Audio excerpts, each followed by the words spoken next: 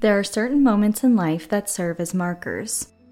Events that divide our worlds into befores and afters. Some of these moments are joyous. A kiss that marks the start of a union, the first cry of an infant entering the world, or getting handed the keys to that dream home. We anticipate these moments. We know they're coming, and we eagerly await their arrival. Others, however, are quite different. These markers don't halve evenly. They rip, tear, and shred. The delineation they symbolize is a painful one. A doctor approaching with a somber expression. A police officer knocking at the door. A tearful call delivering painful news. These moments aren't moments. They are explosions. They leave destruction in their wake and create a new reality no one saw coming and no one asked for. Afters that are shoved into our hands as we stand blinking in horror at what is now our lives as we manage to murmur, "What the hell just happened? And what do I do now?" Welcome to National Park After Dark.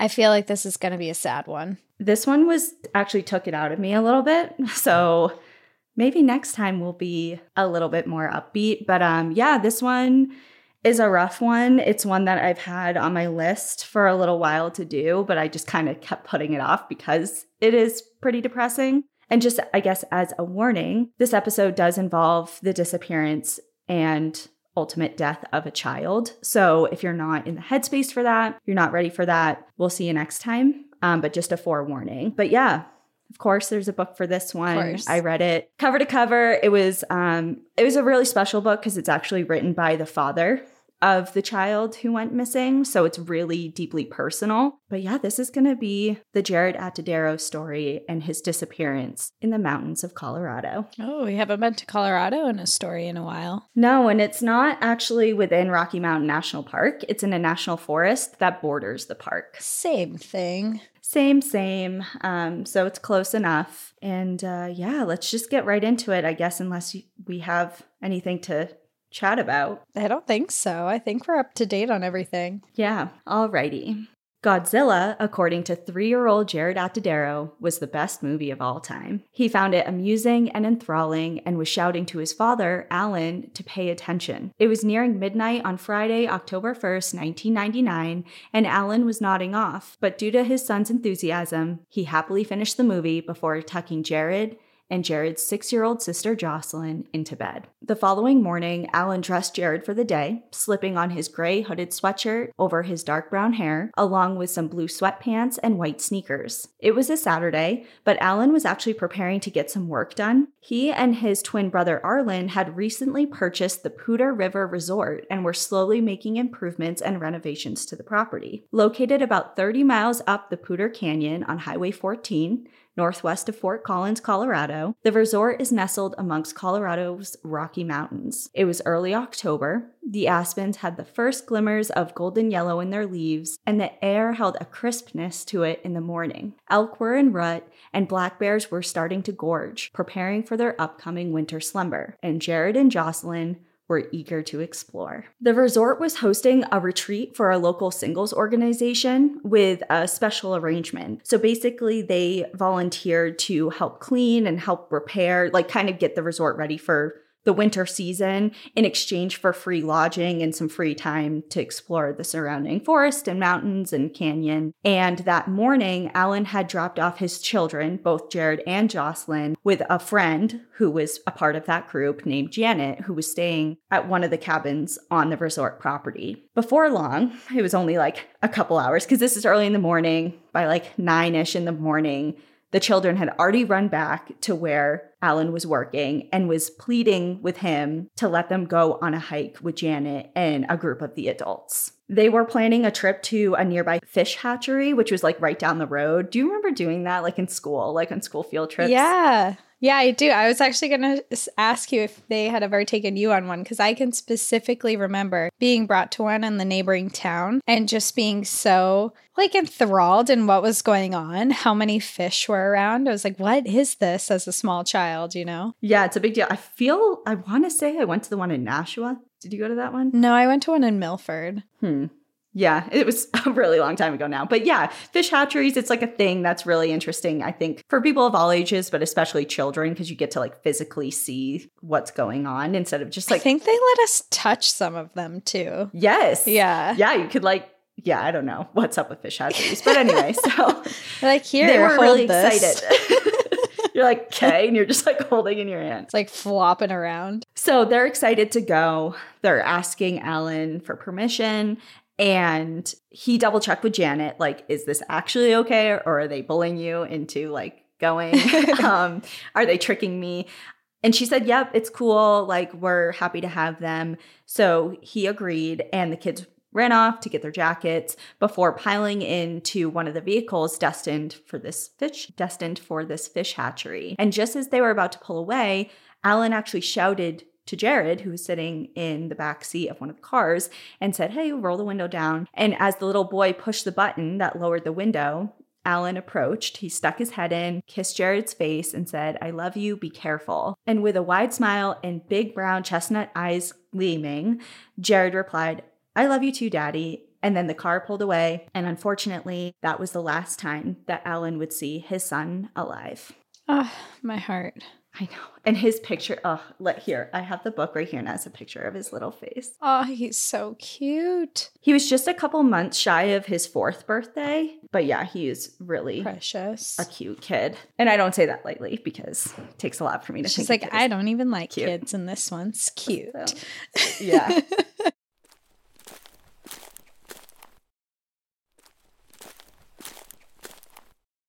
The hours passed, and Alan continued his responsibilities around the resort, doing his duties for the day until about mid-afternoon. It was around 2 o'clock in the afternoon, and he went back to his small apartment, which was attached to the resort's general store. He kicked off his shoes and kind of collapsed on the couch. He put on some sports and just drifted off to sleep for an afternoon nap. And he was awakened shortly after by the sounds of some commotion coming from the general store, which was just on the other side of his apartment wall. And at first he was brushing it off, like, whatever's going on. The resort's manager, who was Alvin Butch Schoening, he went by Butch, he was capable of handling it. Whatever was happening, he just wanted to go back to sleep. So he was kind of in this in-between of like, should I get involved? Should I not? Like, I am the owner of the resort, but there are other people here to help me. Mm-hmm. And he was just in this like internal debate when all of a sudden this woman bursts into his apartment and just kind of stands there and is like looking really nervous around the apartment, not really making eye contact with him, but obviously distraught. She was one of the women that had been a part of that original hiking group, and her eyes were darting around the room. Her breathing was kind of heavy and labored, and she was wringing her hands together just in a nervous kind of motion. Mm-hmm. And after clearing her throat, she finally spoke and said, Alan, everything is okay, but Jaryd had a little problem. And this is when Alan is now fully awake, full parental mode, engaged. And he was asking all these questions like, what do you mean? You know, I need some further clarification. What's a little problem? Here. What does that mean? Yeah. And he was asking a bunch of questions like, okay, so did he fall? No. Did he get hurt? Like cut his... So she's just not saying anything. She's like, there was a problem. Silence. And I mean, God, it's so hard because she has been just like elected this bearer of bad news, essentially. Yeah. You know, like someone's got to break the news to him. So he kept asking, did he break his arm? Like, did he fall? What happened? And she kept saying just like, no, no, no. And so finally he's getting pissed and he's like, all right, well, what the hell happened here? Where is he? And after a few more moments of fidgeting, she replied, he's okay. We just can't find him. So how do you know he's okay? Exactly. So it was then that Alan's world just broke apart. He immediately just gathered all of his things. He grabbed a radio to communicate back to Butch at the general store because remember, this is 1999 and we're in the middle of Poudre Canyon in Colorado, which even today doesn't have good cell phone reception. Mm-hmm. So they have this radio system going on. And he was about to go down to the fish hatchery. And it was right when he was about to leave that they informed him, hey, actually, we weren't at the fish hatchery. The group had actually decided they wanted a bit more challenging of an outdoor activity, so they opted to continue further up the canyon about 15 miles, and the fish hatchery was like 5 minutes down the road. So they go 15 miles up the canyon to a trail called the Big South Trail. And the road that twisted, turned, and wound through the canyon was pretty tricky to navigate, even in the best of conditions and situations, but Alan blew through that road in record speed. They wanted a more challenging trail for 4-year-olds. Well, and as this goes on, there's going to be so many questions. And one of them obviously is that, but I think it's my opinion that they really weren't thinking about the children. They were like, okay, well, they're here, but we're not going to cater to them. Customize. Exactly. Well, they're here, but I think about it when I worked in outdoor education, and I never worked with 3 or 4-year-olds, but I did work with 6 and 7-year-olds. And those children are so small and sweet and tiny that like a hike you take them on takes a normal person 5 minutes and a group of 6 and 7-year-olds like 40, because they don't move quickly, they're distracted easily. It's just a 3-year-old, three to 4-year-olds, those are the age where you are starting to climb on things, venture off on your own. One of my best friends, she has a 3-year-old who, well, I guess he's just under 3, but he has recently discovered how to unlock their front door and run down the driveway. So I'm just picturing a 4-year-old out in the middle of the woods for a more challenging trail, and I'm already like, oh, yeah. no. And that's kind of going to be the theme throughout this. A lot of like, oh God, you know what I mean? Why? A lot of questionable decisions. So he's whipping through this road, finally gets up there, but during the drive is kind of when the shock was there for a while, but during the drive, when he was like physically on the drive, he started to feel the panic start to set in versus just like, what do you mean you lost him? You know, just like the situation started to get really real, and he was pounding his chest, he was screaming, and he kept saying, they lost my baby, they lost my boy. He screeched into the trailhead, jumped out of his car, and he saw some of the group members, because there was 11 adults in total. So some of them were at the base of the trail. Obviously, some had returned to the resort, and some of them were still on the trail. You know, this is kind of everyone scattered around. He saw them near the trail entrance, blew right by them, pretty much, you know, and he wanted his feet on the ground. And he truly believed that he would be able to get to the trail, yell out to Jaryd, and he would be found. So he goes onto the trail, starts shouting Jaryd's name and every nickname that he had ever called him. And Alan had never been on this particular trail, and he was immediately taken aback by the decision to bring both of his children here. Located within the Roosevelt National Forest, the Big South Trail is generally considered challenging with a 1,700-foot elevation gain, and it's 13.7 miles out and back with an option to continue on to a different trail called the Poudre River Trail that provides access into Rocky Mountain National Park. So this is not like a nature trail, you know, like that you were describing with your kids for outdoor education. This is a hike. And it's unclear whether they had intentions to do the entire thing, which I feel like the answer is no. If the original plan was to just go to a fish hatchery, like I'm not too sure that even the adults were prepared for a hike of this caliber, but either way, they were on it, whether or not they were choosing to complete it or not. Yeah, it's just with a 3-year-old doing a trail like that and not having, I'm assuming, I mean, today people do stuff like that, but they have the full backpack carriers where they have their kid in a backpack. Right. And food and provisions, and like, this is just wild to me. Hatchery to 13-mile backpacking trail. This is a very on a whim decision, clearly. And just a little bit about the National Forest itself. The Roosevelt National Forest is located in north central Colorado and is administered jointly with the Arapahoe National Forest and the Pawnee National Grassland. The forest encompasses a mountainous area of the foothills on the eastern side of the Continental Divide, includes the upper valleys of the Cache, La Poudre, and Big Thompson rivers. There are forested areas along both sides of the Poudre Canyon, and it encompasses the north and east sides of Rocky Mountain National Park. The Roosevelt National Forest began on May 22nd, 1902, as part of another national forest reserve, the Medicine Bow Forest Reserve, and it was renamed the Colorado National Forest in 1910. Today, we know it as the Roosevelt National Forest because it was later renamed in 1932 to honor the president. It has a total area of roughly 814,000 acres and has 6 officially designated wilderness areas lying within the forest that are part of the National Wilderness Preservation System. The forest is beautiful, and so is the trail. And because of that, it's a pretty popular one despite it being challenging. It dips, twists, and climbs amongst the aspen and pine and runs along the waters of the Poudre River. But it can be dangerous. There are sections of the trail that measure only 24 inches wide with steep drop-offs with loose shale on either side. Shut up. I cannot handle this. I feel like every parent is screaming right now. I'm not even a parent. I'm just like... Well, and the other thing about this, which is pretty obvious, but this was not Alan's decision. There's something about it that adds another layer to frustration and complexity because he didn't okay this. Right. This was completely out of his control. He likely would have made a completely different decision or not allowed it to even happen. So just having this happen because of something that you weren't even involved in, it's really hard. And he speaks about it in the book as well. But if you want to look up, I know All Trails isn't everyone's favorite, but I use it all the time. If you want to look up the Big South Trail on All Trails, you'll see it. I mean, it just doesn't look like a trail. It looks like a trail I would want to go to, but I wouldn't bring, any of my nephews on or a small child. What's it called again? It's called the Big South Trail,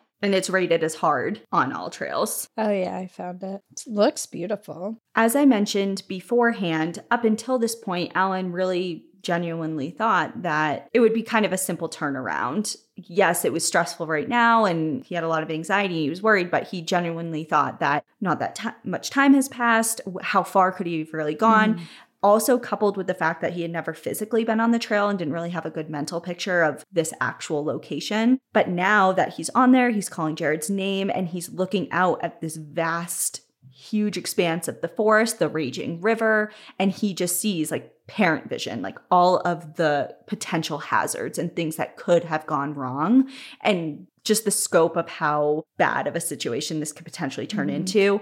Immediately, he got really concerned and didn't think that it was going to be as simple as just running out and saying his name. Thankfully, Butch, his friend, the resort manager, had called the sheriff's department as soon as Alan had left, which Alan didn't request him to do, but he immediately was thinking, Jaryd is missing. There's going to need to be some extra support here. So help was already en route in the form of members of the Larimer County Sheriff's Office and search and rescue teams. By the time Alan was back to the trailhead, sheriff deputies led by Under Sheriff Bill Nelson were organizing, and talks of getting a dog team on the ground were already underway. So thankfully, because of Butch's call, things were already expedited. Alan met with everyone and watched as people geared up and headed out onto the trail. "Don't worry, if he's up there, we'll find him," said one of the search and rescue team members as he put a hand on Alan's shoulder. The deputies were questioning everyone who was coming off the trail, and this included 2 fishermen. Yes, they said, they had seen a boy, matching Jaryd's description. Several hours earlier, they had been fishing in the river when a young boy approached from the rocks on shore. He was carrying a stick and banging rocks with it, and he was calling out to them. His eyes were big, and he was pleading, asking, "Are there bears here?" And the fisherman replied, "Go away, you're scaring the fish." To a 3-year-old next to a river. And they watched as the little boy turned and disappeared back into the tree line. And that is the last sighting that anyone had of Jaryd alive that we know of. And at this point is now kind of when details of what really happened started coming together. And there are still questions, of course, it's kind of murky. But at first, Alan, he was just in such a rush panic. He's like, I'll figure out the details later. I just need to know where he was lost and I need to get there. Now he's starting to understand as he's speaking to everyone that basically what happened, the story goes, is when the group of the 11 adults and 2 children arrived at the trailhead, they took off as one big large group. And at some point shortly after that, they divided into 2 smaller hiking groups with an all-adult group leading, and then the group with Janet, the chaperone, the original chaperone, and the remaining adults. And of course, Jaryd and Jocelyn were in the group behind. Jaryd had taken off ahead of that group behind the first to catch up with the first one. He was kind of running back and forth between the groups on the trail. Okay. And then at some point, he ran up to the first group, past them, and no one stopped him. And one of the group members in that first group actually later admits recalling that when Jaryd kind of blew by their group and disappeared in front of them, she said to herself, someone really should be watching that little boy a little closer, but didn't do anything about it. But didn't watch the boy a little closer. Mm-hmm. And it was a short while later when the 2 groups rejoined on the trail for a break, they noticed that Jaryd was not with either group. And the adults, obviously very concerned, started searching for Jaryd for about an hour until they decided that some people from the group needed to return back to the resort to inform Alan of the situation. So it's been at least, an hour to an hour and a half that Jaryd has not had any eyes on him from the original group that he was with. Yeah, I mean, it kind of sounds like who knows how long Jaryd was actually missing before anyone noticed, because no one was paying attention to him.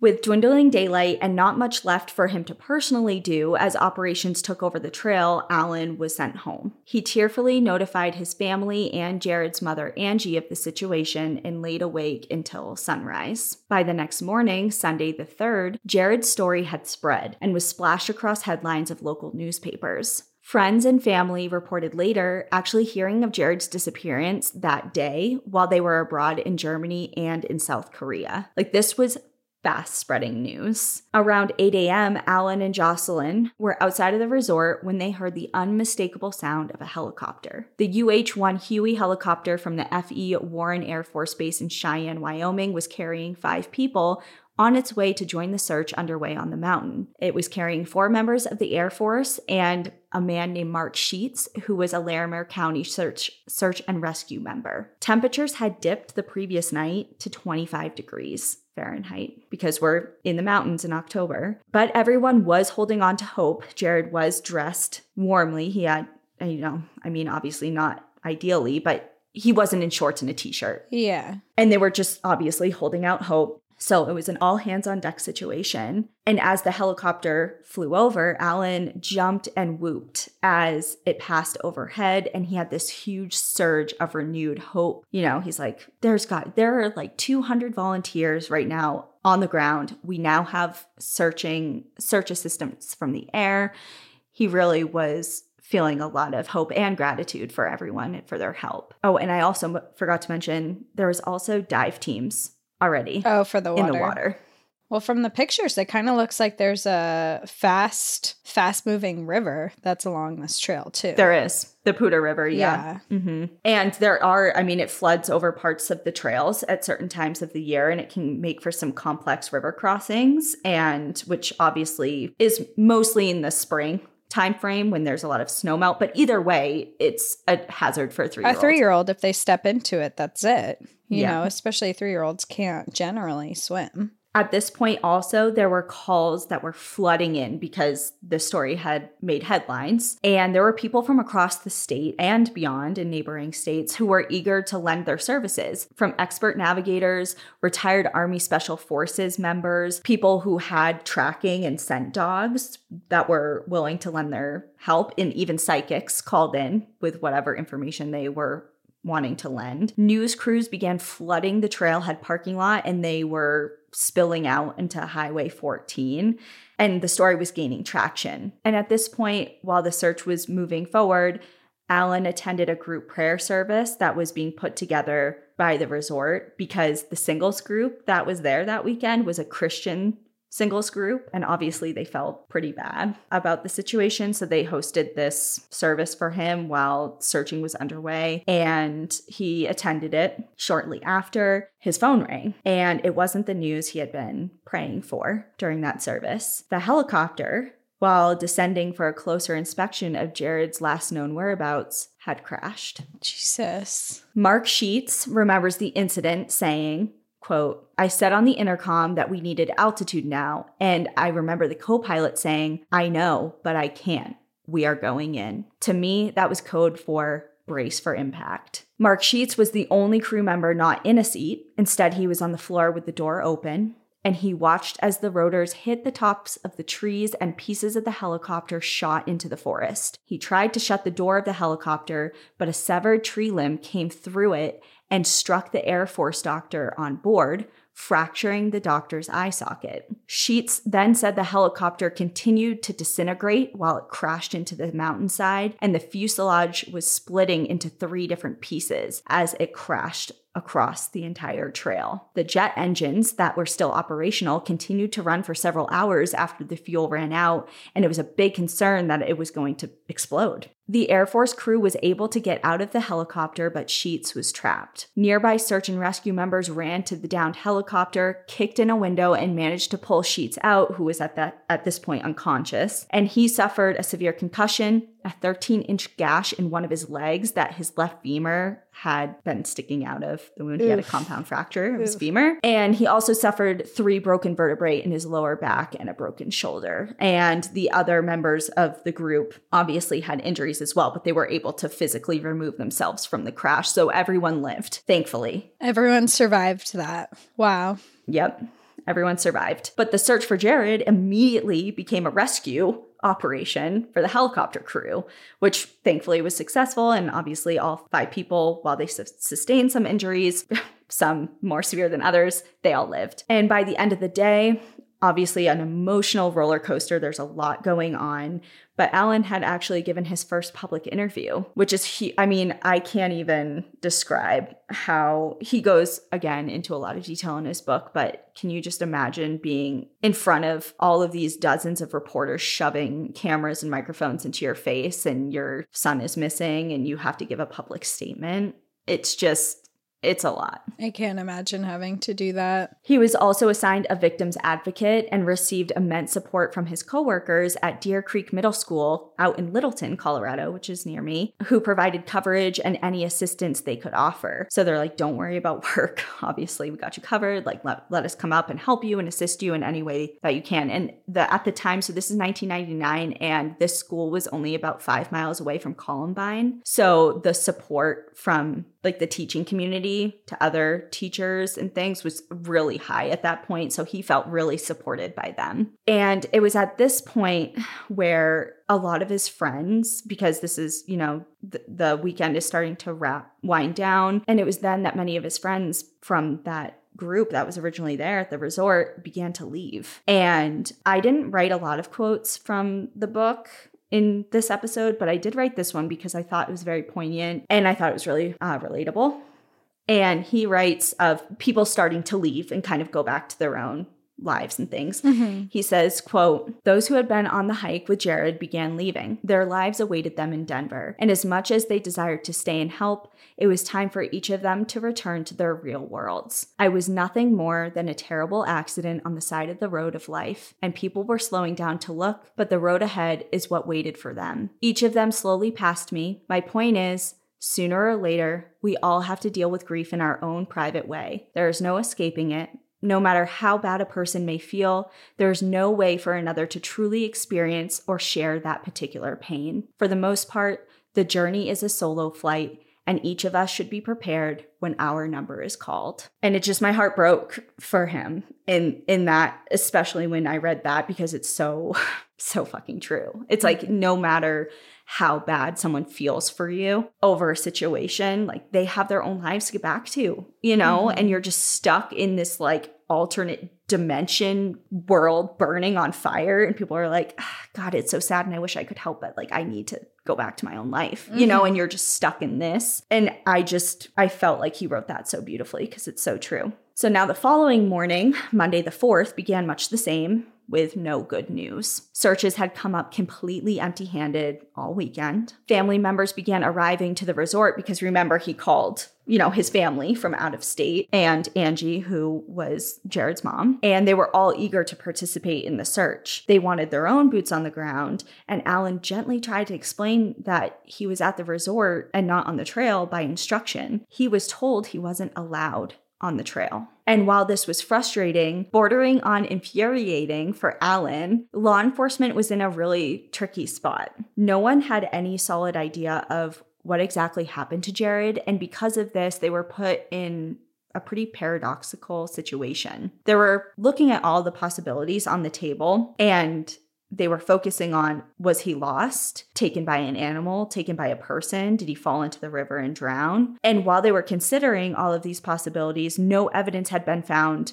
at all. So they were doing their best to maintain the scene as best they could, but that was really tough because they were essentially treating the area as a crime scene, trying to leverage control over the area by limiting the amount of people in and around it, trampling through, destroying any potential evidence that was there. However, at the same time, there was no evidence of foul play, meaning that there was a very real possibility that something happened regarding either the elements or drowning or a wild animal being responsible, in which case you would want more people involved. You would want more boots on the ground trying to search for him. Mm-hmm. So it's kind of like this, just stuck in this really difficult situation on how to control the environment, which we talked to both Andrea Langford and Delia D'Ambrose about regarding crime scenes in an outdoor space and how difficult that is to maintain and operate in. Because they're forever changing. They're weather dependent, people. Mm-hmm. There's a lot of things that go into it versus an indoor space. After a lot of back and forth with the leaders at the command center set up at the trailhead, the following day, the family was finally allowed to participate in the search because there was a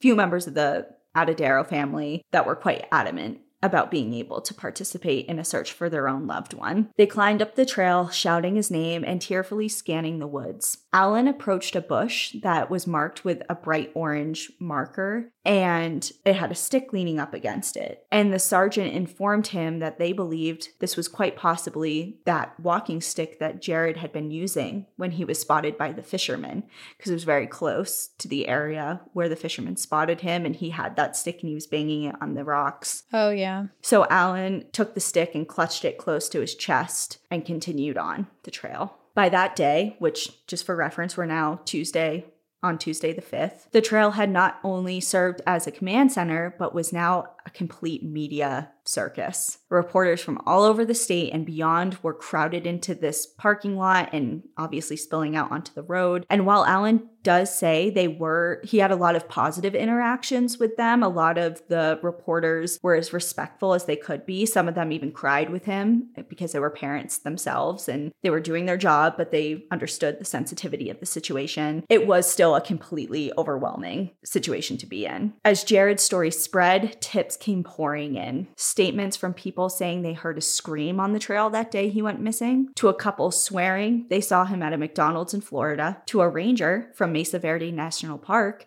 adamant he had seen a small boy matching Jaryd's exact description the day after he vanished at Mesa Verde National Park, which is a long drive, but a feasible one. So if he was abducted by someone and driven straight to Mesa Verde, the timeline could potentially match up. It's a stretch, but it's just illustrating. It feels like a stretch. It also, maybe. I don't know. I wasn't there and I have no idea what happened. It kind of feels like a stretch. And seeing his picture, he looks like a lot of little boys, like he's not...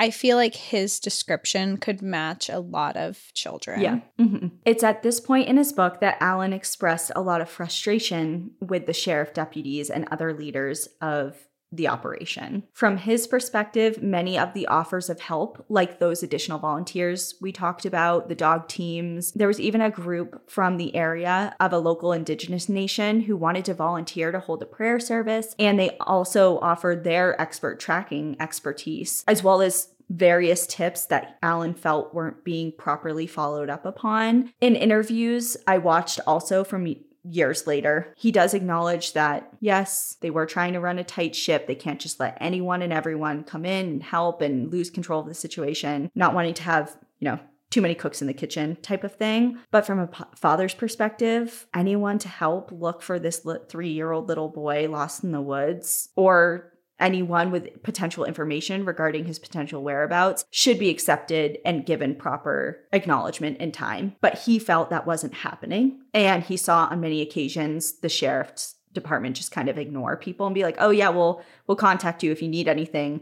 And then they never wrote down their information to contact them. That's so frustrating. So he was being rubbed the wrong way. And he was also trying to be as helpful and, I don't want to say agreeable, but, these are the people in charge right now. He's trying to trust them in their process. Right, exactly. But he was also extremely, extremely frustrated as he was seeing things unfold the way that they did. And there was also a lot of breaks in communication. He felt as if he wasn't being kept in the loop like he should have been. For example, just one of many, there was a few instances where he found out about decisions regarding the search or press conferences that were being held or other changes or developments in Jaryd's case through third parties like the media. Oh, no. Instead of directly through them. If you're finding something out through the media, then there's a communication that's severely lacking. Yeah, it's just kind of like, what do you mean they're holding Why does the media know? Why does the media know? But me, as the parent of the child who's missing, has not heard this before. Yeah, so he felt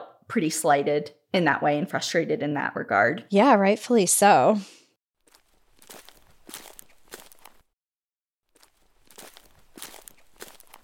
That evening, Ellen was back at the resort, closing the store, when a man came in looking for a drink and some snacks. When he went to the register to pay, the man began openly discussing the case and its current operations. Ellen thanked him for all his efforts to find his son, and the man, who was named Willie, was taken aback because he didn't know that he was talking directly to Jaryd's dad. He just thought everyone knows at this point in the small community what's going on. He didn't know it was actually Alan, but when he did realize it was Alan, he went into further detail. He actually had extensive tracking experience and was on the trail searching over the last couple days, and he pulled out a piece of paper and started hand drawing a map for Alan, and he outlined the current search area and detailed and labeled the trail and particular campsites, like points of reference on the trail and what was going on. And he glanced up to meet Alan's eyes and explained that he had found information that indicated Jaryd had wandered off to the east, away from the focused search area. And he drew that on the map as well, kind of like the area he thought that Jaryd had wandered off into. Mm-hmm. But he explained that his suggestion to direct the search in that direction had been shot down. Why? Because he's not a part of the the people who are making formal decisions. Another added frustration for Alan. And the following morning, after Alan made an appearance on Good Morning America, because that's how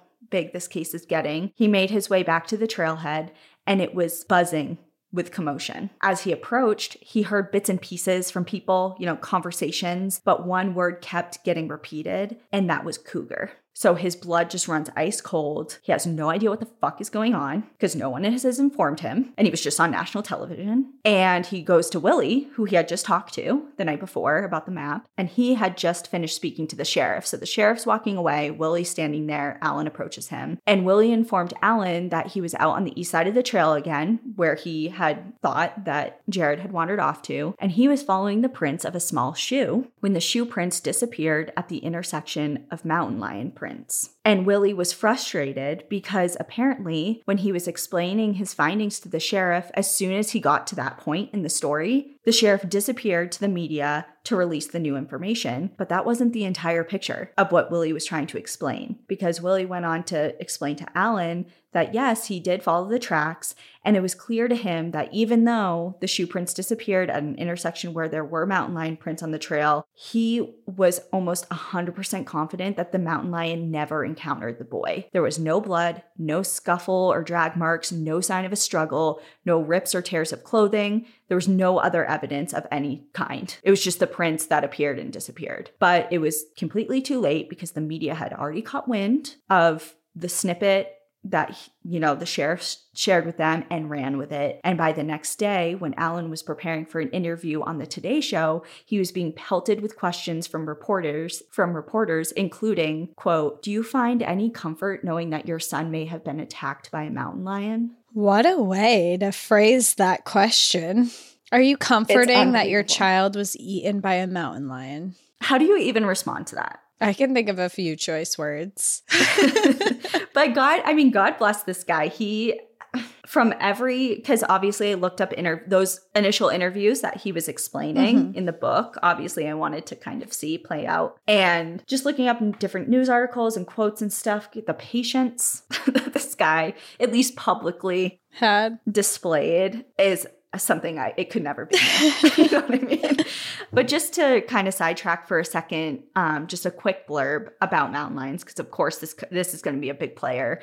I wanted to give some stats on that. According to Colorado Parks and Wildlife, since 1990, and this is current stats of 2023. So since 1990, 3 attacks in Colorado have resulted in human death by mountain lion, and fewer than 20 people have died from such attacks in North America in more than a century. So while it is possible, it's not super common. And these are only the attacks, obviously, that resulted in death. People get attacked more frequently in Colorado and throughout the North American continent, but those are the death stats. And I did want to also mention, I didn't write this down, but in several of the articles that because I kind of wanted to get more information on the particular deaths, those 3 deaths in the state. And one of them kept coming up that I had read about before in the book we both have, called It Happened in Rocky Mountain National Park.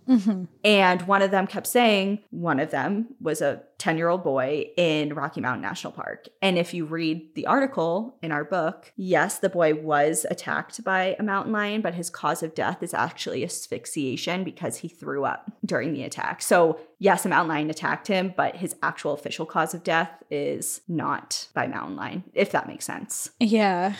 So it's grouped in there because obviously he wouldn't have asphyxiated if he wasn't attacked. But I just thought it was interesting that in that book is the only time I ever read that clarification versus all the articles. Yeah, like the articles are like death by mountain lion and like clickbait stuff. Yeah.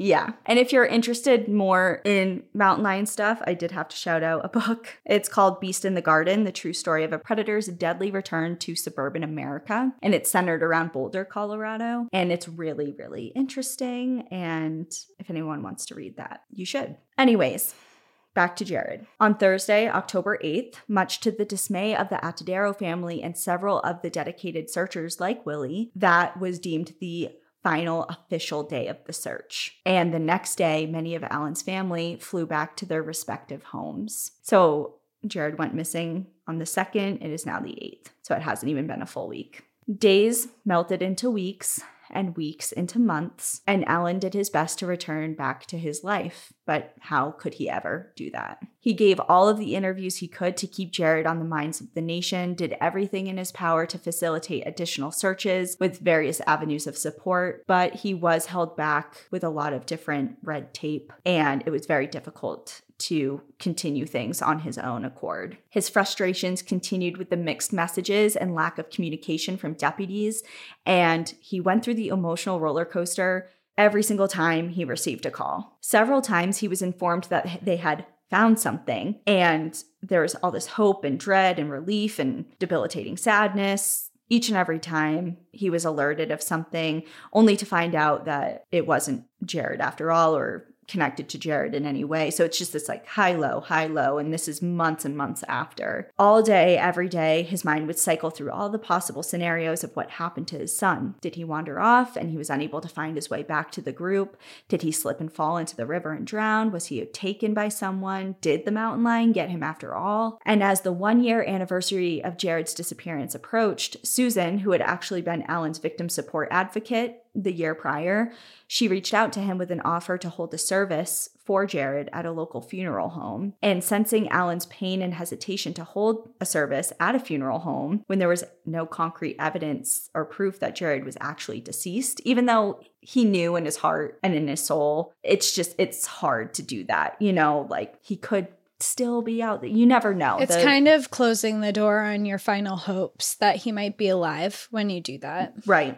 But Susan was quick to clarify that she just wanted it to be a commemoration, kind of a way to reintroduce Jaryd to the community, and they were going to call it a service of hope and healing. And Alan was profoundly moved by the gesture. He attended and brought along some of Jaryd's favorite toys, along with photos of his son that were projected on a large projector for the ceremony and service. He spoke tearfully about his little buddy and was thankful for all of the people who still held his son at the forefront of their minds even a year later. Because as we know, the news cycle goes quickly and stories get lost and forgotten about in the public mind.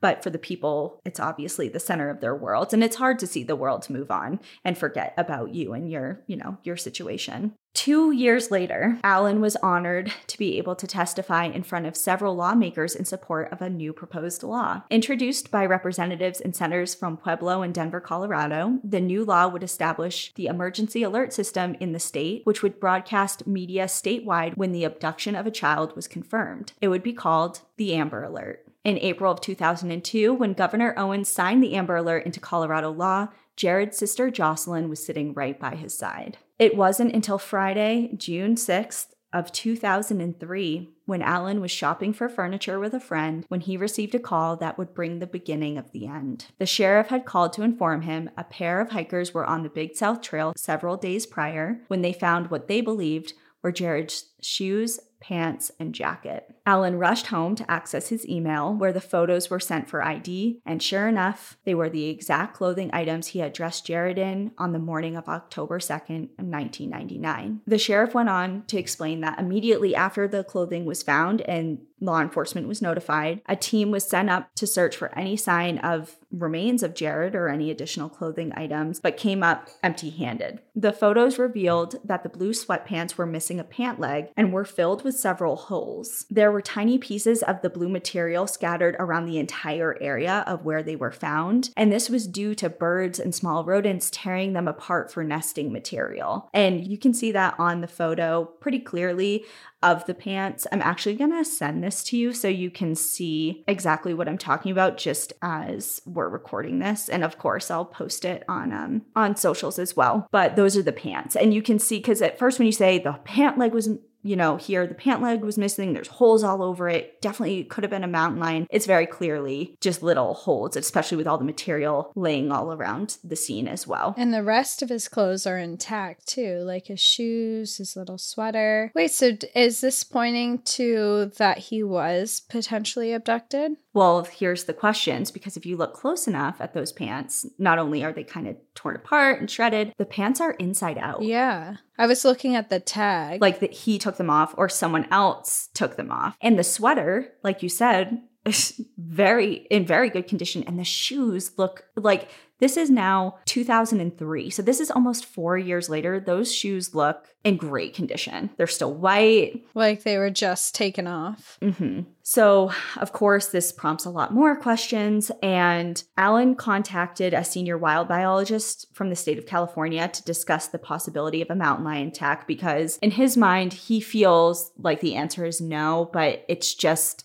He's like, I don't understand, like, what other explanation there is. Like, could this have been potentially due to a lion attack? And now he actually had photographic evidence of the clothing to support, like, this is what we're finding. Bite marks and... Yeah, and although he had heard from Willie, that it was his opinion that it was not a lion attack, he couldn't let go of that mental image, especially when people are asking, how do you feel about that? How do you feel about the potential of that happening to your son? And the biologist agreed with Willie. There was no indication of a mountain lion predation at all. There was no large rips and tears, aside from the small ones on the pants, obviously, from the rodents. There was no blood stains present. There was no bones. There was no scuff mark. There was literally no evidence of the body anywhere. And the news of the clothing discovery was leaked to the press, and the next morning, Alan had to be giving interviews, and a week later, he was standing on the trail again. He, along with several of his family members, were being led by members of the Larimer County Search and Rescue Team to the area where the clothing was discovered. Alan really wanted to go up there and just be in that space, be with Jaryd in a way, just his final known location. And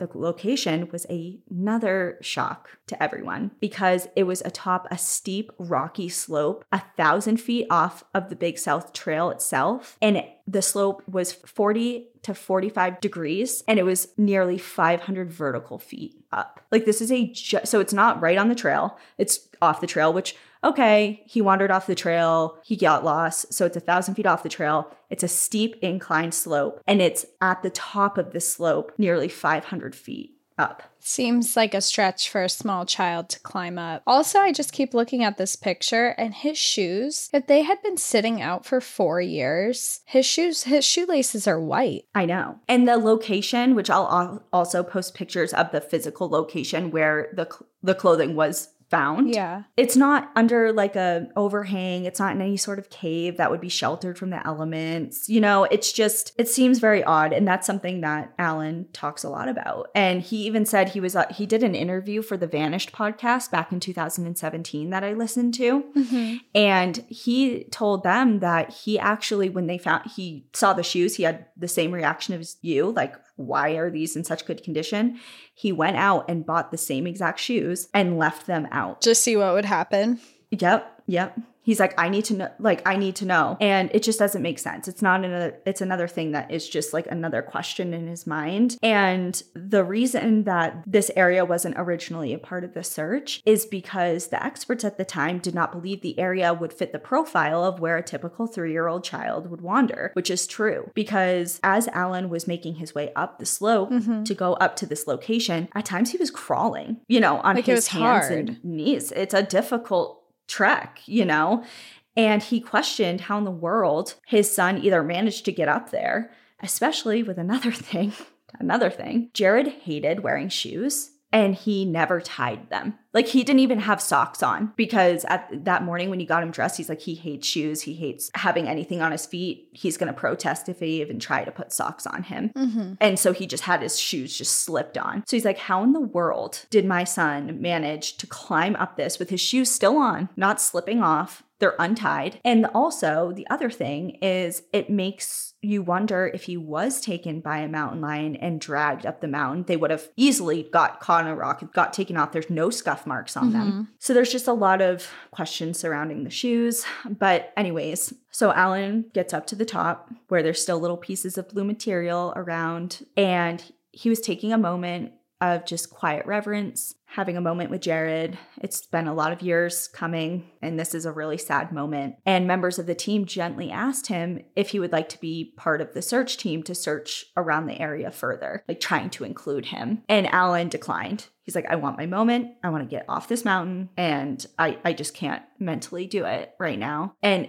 almost immediately after he said that, a voice came through one of the radios on one of the search team members, and it said, hey, is Mr. Atadero here yet? And they responded, yeah, he's right here. And they said, hey, well, we just found a tooth. At this point, Alan agrees to go with them, of course. So the group, including Alan, make their way over to the location of the find.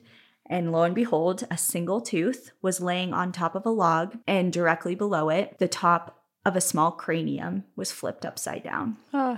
Alan requested to hold the tooth, and while clutching it in his palm and close to his heart, he tearfully and silently thanked his son for waiting to show himself until he could physically be there. The tooth, cranium, and clothing were all sent off to the laboratory for testing, and results came in to reveal, and again, disclaimer, this is 2003, not 2023, this is 2 decades ago. Obviously, testing wasn't as great as it is now, but at the time, it came back to reveal there was no DNA evidence of any kind, whether it be blood, tissue, saliva, from human or animal. So no mountain lion, saliva, fur, anything like that on the jacket, the pants, or the shoes. There was no scuff marks on the shoes, like I mentioned before, which would indicate some dragging, obviously. The testing also revealed there was no decomposition fluids, suggesting that Jaryd or something or someone took off his clothing prior to his death. And of course, I will say right now, there was no other piece of Jaryd ever found other than a small top of his cranium. It's not his whole skull. It's just a top piece of his cranium. and one single tooth, and that is it. That's so sad. And it also kind of makes you feel like he was potentially abducted and then returned to the area he was abducted from just because of his clothes. Like, his clothes look so... Yeah. When you say that they were out there for 4 years, his clothes look so new. Mm-hmm. Like, it's just so interesting because of what was found of his body. And at this point, obviously, the questions continued to pile up. There was even, he made mention in the interview I talked about earlier, there was scratch marks on the top of his cranium, and no one has ever come up with a concrete answer to how those got there. He did say that he was contacted at one point by an anthropologist who was like, I know exactly what those are. Those are scratch marks from being in a river. Like, dragging across. Like the rocks. But the location. And that would also indicate, like, be an explanation for there are no other pieces of his remains to be found in that area if they got. Because at first she was like, was there a flash flood? He could have drowned and his remains could have scattered over the years. But the area of where they were, they're 500 feet. That would be, he said, he was actually kind of like, he said something about like Noah's Ark being up there too, if it was a flash flood of that caliber, because it was the location, it wouldn't have made sense. It would have made world. It was unrealistic. So anyway, so that kind of squashed that. He never heard from that woman again, and no one has ever really come up with an answer as to how those scratches got there. And it's not from an animal? Not. Anyone cannot say concretely what they're from. Okay. Alan also received a mysterious call from an anonymous person stating that they worked for the sheriff's department, and they said the department wasn't telling him everything, and that was it. Like, when it comes out, when the truth comes out, I'll be here to back you up, but they're not telling you everything. And then he's like, please, who are you? What is it? Never got any more information. Never heard anything else. And then someone messaged him on Facebook claiming to be his son. And then there was a woman that was adamant she had proof that Jaryd was in a child labor camp. And these are all in the months and years after his disappearance. It's just mental torment. Like, the things that people do. Like, a bunch of kooks are just coming out of the fucking woodwork to traumatize and... Yeah. And at a certain point, he had to stop responding to every tip or suggestion or theory, despite, his heart wants. It's a lot after a certain time, and to follow up on every single thing. And he even said in the book, like, the woman who suggested that she had proof, like, he even said, he's like, I knew that was probably not legit, but how could I sleep at night if I didn't follow up on everything, especially in those early months? Of course. And while he continues to wonder what happened to his son to this day and is eager to find out any answers to the questions that haunt him, it needs to be coming from a place of legitimacy and not speculation. And, of course, it's not like he's like, okay, I don't want to know anymore. He's obviously open to it. It needs to be legit. He needs concrete answers. It can't be like, well, based on what they found, I think this might have happened. Be like, I found this and there's evidence that this happened, kind of thing. Right. In the wake of Jaryd's disappearance, the sheriff's department and search and rescue team implemented the Jaryd Atadero Whistle Project, where members of the department traveled to several local elementary schools to share Jaryd's story. They spoke about trail safety, and at the end of each presentation, each student was gifted with a whistle with Jaryd's name on it. During one of these presentations at Jocelyn's school, actually in Littleton, Alan was invited to speak. After his speech and the presentation was completed, he was approached by Congressman Tom Tancredo, who also spoke at the assembly about trail safety. And he informed Alan of his plan to introduce a bill to Congress, which requested to rename the Big South Trail to the Jaryd Atadero Legacy Trail. In March of 2000, the bill was introduced to Congress, and it was ultimately decided that while they would not support permanent memorials or changing of culturally significant place names, they did recognize that there was a terrible loss suffered by the Atadero family and approved some form of recognition that would honor Jaryd and that would help serve to prevent future similar tragedies. Jaryd's bill passed the House and the Senate and was signed into law by President Clinton on October 19th of 2000. And Jaryd's death also prompted Governor Bill Ritter of Colorado to declare September 8th as Recreational Safety Awareness Week in honor of Jaryd. If you were to arrive today at the Big South Trailhead ahead, you'd see a kiosk with information typical of many trails in the area, such as leave no trace principles and local wildlife highlights with a very special edition. Several panels with large gray, white, and green lettering details child safety measures and tips to take into consideration before hiking with small children. These include keeping children in your line of sight, making sure they are wearing brightly colored, warm clothing, packing them extra snacks, and giving them whistles. The information board goes on to instruct how to educate everyone in your hiking party regarding how to act if they themselves become lost or separated from the group, along with what to do to report a missing child or person. The top right corner reads, quote, on October 2nd, 1999, 3-year-old Jaryd Atadero disappeared while hiking with friends. He became separated from the group and searchers failed to locate him. The Big South Trail is dedicated to Jaryd Atadero and his legacy of promoting safe outdoor recreation for children as signed into law by U.S. Congress on October 19th, 2000. Today, Jaryd would have been 27 years old, and while the unanswered questions still tug at Alan Atadero's heart, he takes comfort in the signs that Jaryd has sent him and the blessings he has received by being able to spend a few short years together with him here on Earth. Regardless of what happened to Jaryd in October of 1999 and wherever he is now, Alan is forever his father and his biggest advocate. And that is the story of the disappearance and ultimate death of Jaryd Atadero and the still unanswered questions surrounding his terrible, heartbreaking end. Man, what a sad episode. I know. Sorry, everyone, especially people with kids. I mean, there are lessons behind it for sure, and just a reminder for people to really watch their children. But man, that's so sad. I'm just so curious what his relationship is with the people who lost him also.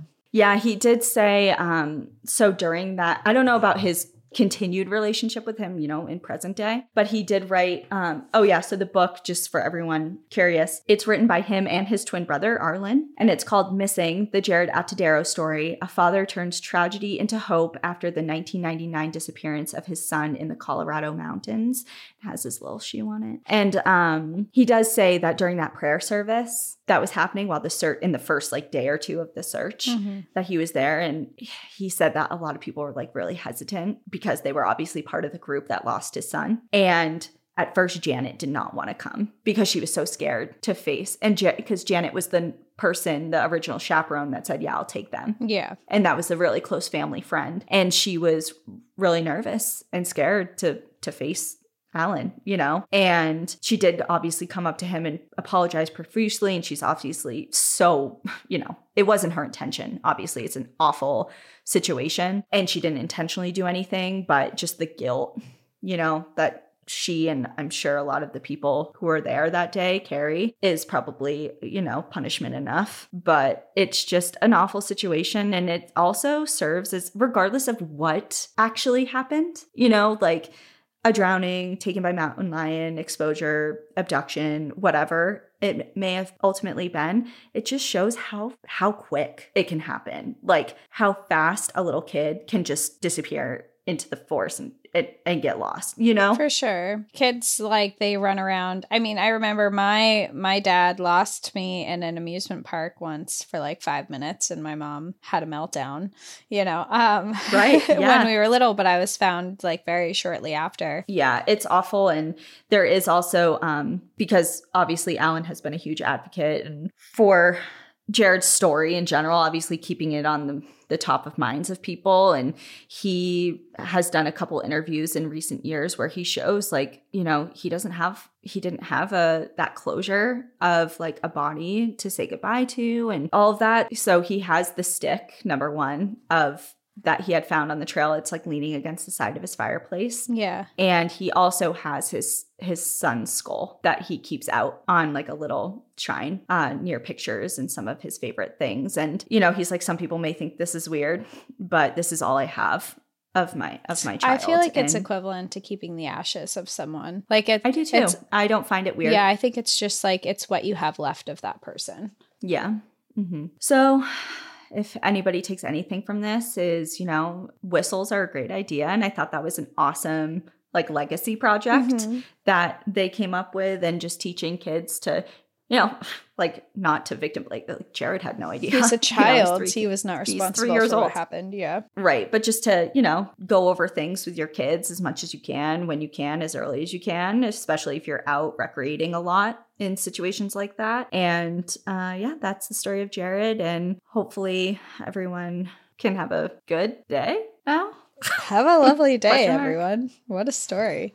I know. I'm like, is there any good news? Do you have good news to share? Good news to share at the end of this story was definitely a learning lesson and a point for, even we have a lot of families that listen to this podcast. So even just kids who are listening, to not run away from your parents. And also the whistle idea is a good idea. Yeah. Also staying still if you are a kid who gets lost in the woods, like stay where you are. Someone's going to find you, versus if you run off and get even further lost, that's when you're going to find yourself in trouble. So, yeah. But stay with your parents or whoever's with you. Don't run off. Yeah. Bad things happen. All right. Well, sorry. I don't know what else to say. Yeah, I'm like, good news that happened. Good news that's happening is I bought a house and I'm moving into it in a couple days. That's good news. Yeah, that is great news. It's so cool. It's like so perfect. I love it. I know. Like, I know you love like the property and like the house obviously too. Like, but I don't know. It's just unique. It's so Vermont. It's very Vermont. It's very Vermont. It needs some love. I think I do. Like, I love the house. I love the location. I love the property. The house itself needs some work and some love. And I think once that work and love is put into it, I'll love it more. How did Al respond to the painting? Did I ask you that? So I bought a painting while I was on our trip in Banff. We were walking around a farmer's market with all local artists, and they had a lot of stuff. But I was walking in this one aisle, and down through booths, like caught my eye behind another booth was this painting of the three sisters in Alberta, Canada. And I saw it and immediately was like, oh, I love that. You're coming home with me. You're coming home with me. And I remember I said to Danielle, I was like, okay, so there's a painting down here I want to look at again. And we're walking down and I was looking for it and I saw it and I was like, oh, I have to get this. And it's not just a painting. Like, you have to describe. It's the size of me. And it's giant. It's giant and it's beautifully done. It's this painting of the three sisters in oil paints, I believe. And it has texture, it has detail, it's contemporary art. And I loved it. I gravitated towards it as soon as I saw it. And I was like, I have to have this. So I don't have it yet, but it should be shipped to me soon. And I did show Al, I texted him and I was like, what do you think? And he loved it. So. Okay, good. Yeah, because it is a piece. It's a statement if he didn't piece. like that, he'd be in trouble. It's going to be shown in the house. Like, you won't be able to miss it. But it will go really well too, I think, because my aunt, she does contemporary art and she does similar art to that one. And she had offered to give us some of her earthy paintings as a home welcoming gift that I think they'll complement each other really beautifully. So I'm excited for that too. Cool. Yeah. Yeah, that'll be cool. Oh, this comes out September 25th. Yeah. That sounds familiar. Are we going to be doing our Boston show on September 25th? Oh, yeah. That's another good news. September 25th of Boston. If you're in there tonight. We'll see ya. We'll see ya. Like, that date sounds so familiar. It's like, what are we doing today? I also feel like, and I could be wrong, it's either September 25th or the 30th, but it's my mom and my stepdad's anniversary. Aw, happy anniversary, mom and stepdad. Maybe. Maybe. It's close. It's this week. Okay, so those are some positive things that we can end on. Yeah. Painting, Boston show, anniversary. Yeah. All right, so we'll see you next week. In the meantime, enjoy the view. But watch your back. Bye, everyone. Bye.